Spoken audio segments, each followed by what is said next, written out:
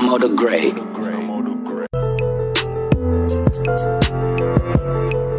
So a while ago, I probably wouldn't even spoke on anything like this, but since COVID and since the invention of these stock apps like Robinhood or Webull, all that shit, a lot of more working class people then got into stocks and specifically crypto. And if you invested a decent amount of money, in the last couple of years, you're probably not too happy with what you're seeing right now because the stock market is in what they call a bear market, which is the opposite of a bull. A bear market is when it's a consistent loss on the stock market. So all of these cryptocurrencies and stocks, they're basically down and falling. If you understand the way that the economy works, you could kind of see this coming along with inflation. And this is all a result of you scamming ass motherfuckers. The COVID scammers, the PPP niggas, the unemployment scammers, all got this free money. Well, it seemed free. And for some reason, people just thought that the government was going to just allow y'all to take this money and go to Miami with it, get a BBL or whatever. Well, the government isn't built like that. The government is built to win. The government is going to take advantage of the money. They're not going to allow you to take advantage of it. So when you see inflation, when you see a bear market, when you see all this stuff going up, you don't see anything rising as far as wages. It is because the government wants their money back. And they're going to get it. You have to understand this is the same agency that makes you work to be able to afford health care because health care is so expensive. If you have to take an ambulance to the hospital, it's going to probably be about $10,000, even if they get you there and just give you a Tylenol. But outside of health care and stuff, you work and they make you pay taxes on that money. You have to actually pay to work. It's the biggest scam ever. Once you get your post-tax money, which they call your net pay, you take your net pay out into society and you buy things. Go to the grocery store and buy food, it's taxed. You go buy a car, it's taxed. You go buy some clothes, you're going to pay taxes on them. So you're basically paying to make money and then paying again to spend money. And if you didn't think that this evil empire was going to find a way to get back that $1,200 that they gave everybody, to get back them 10, 20, 50, $100,000 PPP loans that everyone got, then you ain't been paying attention. We could do all the complaining we want right now, but the government's not even trying to break even. They're going to try and make money like they do, and they will. And it's going to be at your expense, my expense, everyone's expense. Now, does that mean people were wrong for taking the money when it was available? Hell no, it don't. Something's free, you got to take it. But it does mean that complaining about it now is asinine because you should have understood what was going to happen.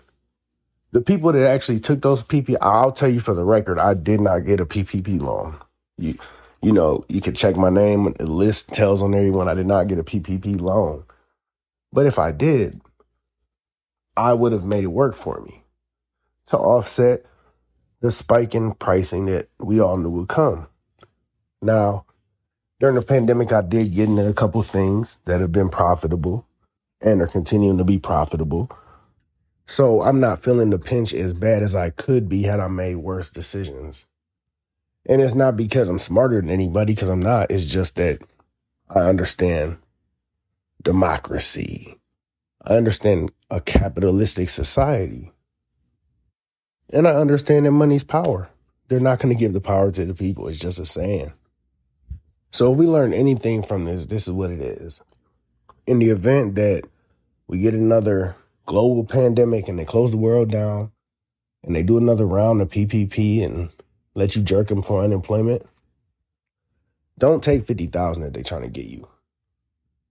Try and get 100,000. Try and get every penny you can to make it work for you. I'm not going to ever say that you should falsify documents or any of that because a couple of y'all will find out. One way that they're going to get a lot of that money back besides inflating the economy is locking your ass up and getting free labor out you. And it might take a year or two, but they're going to come for a lot of people. And when they do, I ain't putting no money on your books because you ain't sharing none of that PP with me. Nah, but seriously, they are going to lock people up if you did some false shit. People do taxes and they lie on them. They stretch the truth about donations, and that's kind of regular, to be honest. But if you made up some shit, if you went to your local We Make Pay Stubs nigga on Facebook or the fake ID lady on Instagram and she drew up a 1095-T or a Schedule C and you use that fake shit to get some money, it's got your name on it, social security number on it, your EIN, your LLC. Keep your eye open because they coming.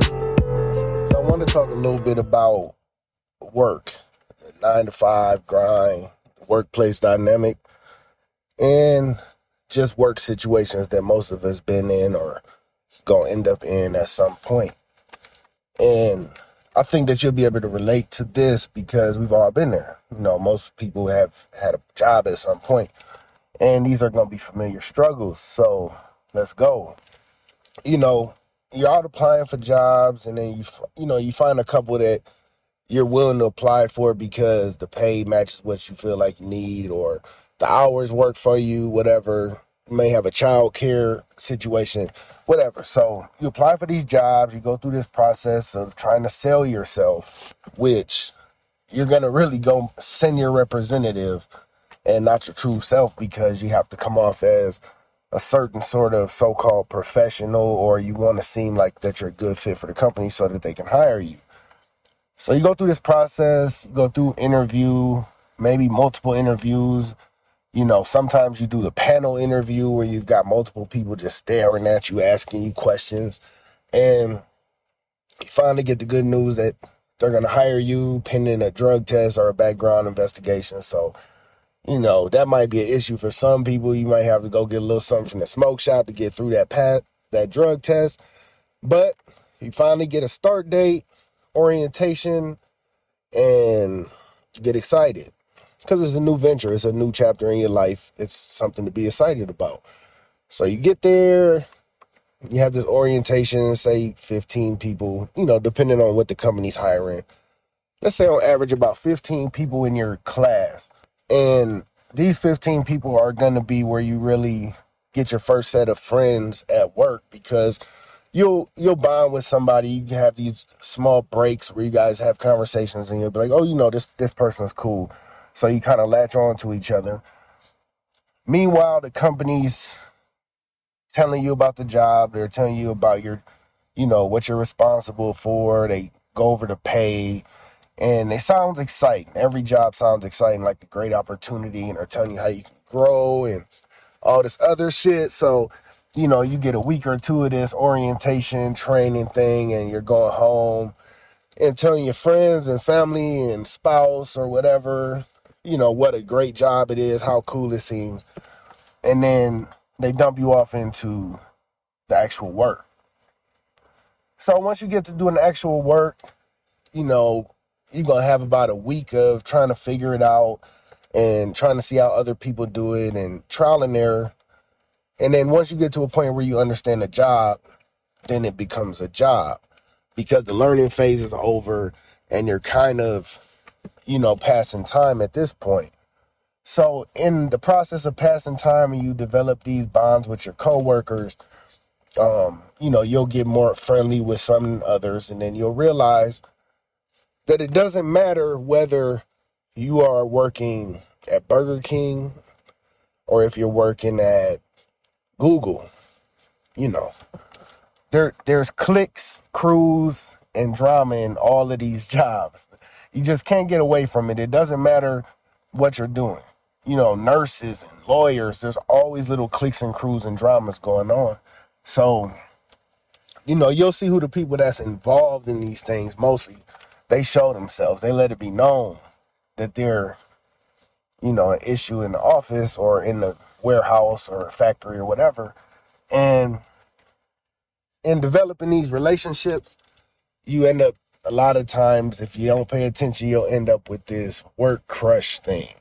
Or this work wife or work husband thing, which is like, it's cheating. It's cheating. I'll tell you why.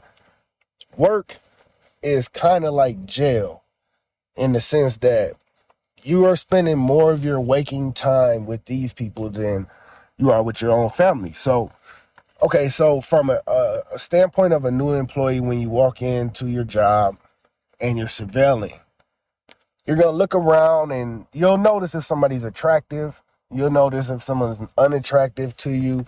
You'll notice personalities, all this stuff. You may get to the new job and you'll say, man, all these girls in here is hit. All of them terrible. But 8 to 10 hour shifts, 2 to 3 to 4 or 5 months working there, them raggedy motherfuckers start looking decent. It's like in jail. If you go to jail, and if you ain't been to jail, you ain't going to relate. But if you have, you'll get it. You get in jail, and as a guy, there's not that many women COs. And the ones that's there, they usually aren't the most attractive women, let's be honest. But after about 2 weeks, Ms. Johnson started looking straight. You know what I'm saying? She started looking okay. It's because proximity breeds attraction. It breeds familiarity. So it's the same thing at work. These girls that you've seen that you would never talk to under any other circumstances, they start to looking good. You start to seeing the good parts of their personality too. So now you got this little work wife, work husband thing going on, and maybe she's even bringing you lunch. She's making lunch and bringing it for you, or he's making lunch and bringing it for you. You guys are going out to lunch together. You guys sit together in the break room, take your breaks together. You'll start getting into personal conversations. It's just inevitable. It's human nature. She's going to tell you how she's not that happy with her boyfriend, which may be true. But what you don't understand is she may not have been happy with her boyfriend, but your company, your companionship for these 8 to 10 hours a day, it makes her more unhappy with her situation at home because she doesn't see your other side, your dark side. And then you're going to be supportive because you're friends. So once you start divulging personal information, especially about relationships or family dynamic, it's just a slippery slope. And most of the time, y'all going to end up fucking. I'm be real with you. People will deny it all they want. This work wife, work husband shit, they're fucking. It just happens. It's going to happen. So you get into that, and then the chatter will start because everyone else is going to see it. Your homeboys, your homegirls that you talk to on a regular basis, but maybe not as close with this work spouse, they're going to say, hey, what's up with that? I see y'all. No, it ain't nothing like that. That's what you're going to tell them. It ain't nothing like that until it is something like that. You guys start hanging out on the weekend, blah, blah, blah. So that's a big chunk of what goes on in the workplace. But outside of that, while all this is going on and all these things you're discussing, you're going to start discussing the company. Makes sense because this is what you guys are doing. And you'll come to a point where you realize that everything you were told in training, everything you were told in orientation, the interview process, was probably bullshit. You'll get to a point and you'll share notes and experiences in this place of work where everything the company's told you about what they are, about what you can be with the company, it ends up being bullshit. Because just like you were selling yourself at the interview process, they were selling you at the orientation process because all these jobs have a high turnover rate because they don't treat their employees fair. Even if they treat you nice, they don't pay you well. And I mean, not a career, I'm talking about a job. If you're a doctor, you're going to make some money, but these jobs, let's say they pay you $20, $23, $24 an hour, which is decent money. They're never going to come to you and be like, hey, we notice as a company that gas is through the roof. We know groceries are high. You live in Las Vegas, the rent increase is crazy. And we just want to let you know that you've been doing such a good job for us and we care about you so much that we're going to give you a wage increase to match the increase of living. It's just never going to happen. You understand what I'm saying? So a lot of people, especially in office jobs, and I can tell you because I've had office jobs, you have these company computers. If you were to go scrub everyone's company computer, I can tell you a website that you'll find on 99% of them. That website is Indeed, because once they realize it's all bullshit that this company's been selling them, they're going to use that company time to try and find a better situation, as they should. But you also have, outside of how the company's going to treat you, you get the characters, the office characters, the warehouse characters. These people are the ones that have aspirations to be a team lead. They're like, they want to be the line leader in second grade. So they're the ones that if you get a 15-minute break and you take 20, they're the ones that's going to say something. If you come in late and no one notices, they're the one that's going to say something. When you have these meetings and they say, does anyone have any questions? And no one has questions because it's a meeting that's the same as the last 15 meetings you've had. This person will find a question. And they're the most annoying person in the office, but they're never going to leave because management will see this personality, this characteristic that they have, and know that they're for the company. They quit being for themselves. It's like they joined a gang. If they started working at Amazon and they used to be a Crip, they're not banging Crip no more. They're banging Amazon. They see a UPS truck, they're disgusted. It's the ops. They don't like them. People really get like that in the workplace. So my advice to anybody that's in the workforce is to use the company, because they're using you. Trust me, you're a number. You're on a piece of paper. You're not a human to them. Even if maybe some people there humanize you, the company itself does not see you as a human. They're using you. They're paying you the least that they can pay you to get the most productivity out of you. So you need to use them back. If you have a job and you have a chance to promote, maybe you don't even want the promotion, take the promotion because you can use it on your resume for something else. You can learn a skill that you can implement into a small business for yourself. You can learn communication tactics. If you're in a factory or a warehouse, you can learn to use these different tools, power jacks and forklifts and all this. Take advantage, use the company for what they're for, but don't over dedicate yourself to something that you know won't reciprocate. Like I said, workplace is kind of like jail. Corporations are kind of like gangs, and meaning that they'll send you out on dummy missions, let you crash out, and then hang you out to dry at the end of, whatever incident. So what you need to do is put yourself first in these places. Do your job. If you're there, do your job, maximize your time there. And then whenever you decide to move on, you shouldn't leave a job without acquiring at least one extra additional tool for your tool belt. If you do that, you can progress, and you'll find your way to a better situation. I'll tell you what, man, out of all the things you could be addicted to in life, drugs, alcohol, sex, violence, the worst thing to be addicted to is lying. And I really mean that, man. Have you ever met somebody that just lies about shit that don't matter? And at some point they start to believe their own lie. So, like, I could be with one of my friends and they might get into it with their girl and they'll retell the story lying, and they'll be like, look at me and be like, you remember that? It's like, nah, nigga, that's not what happened. You know what I'm saying? But you can't even tell them that because they didn't convince themselves that their lie is not even a perspective. It's a bold lie. They convinced themselves that the lie actually happened. When you get to that point in life, it's sociopathic.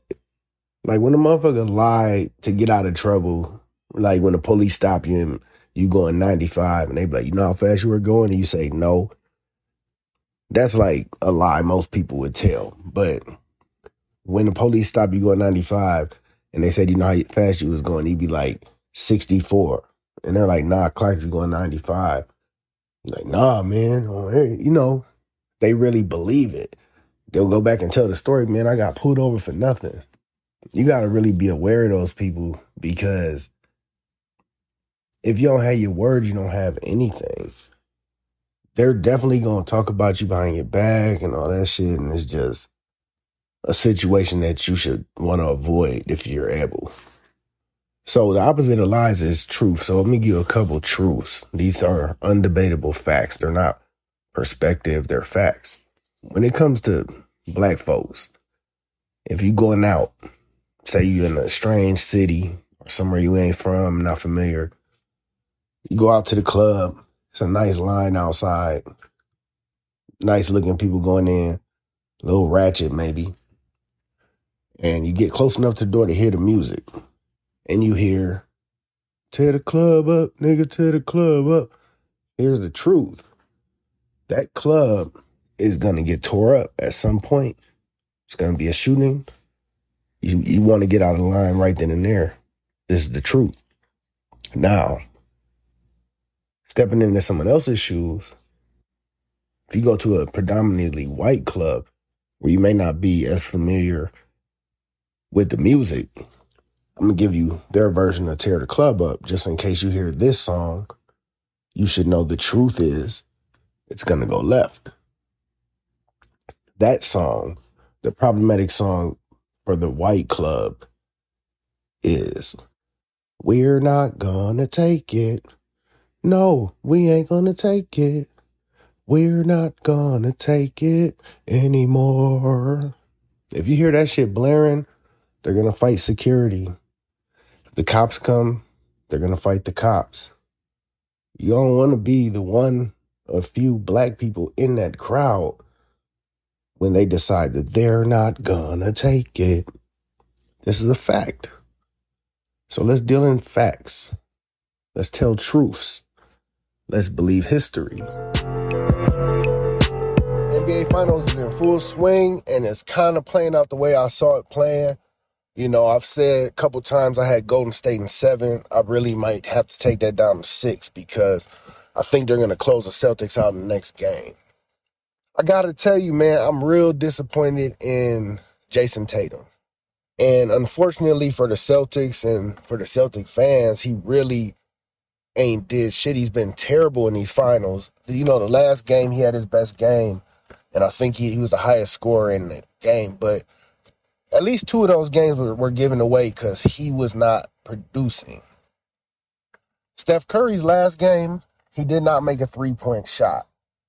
And I think he had about 233 games straight where he made at least 1 3. So you have Steph Curry not making 1 3-point shot.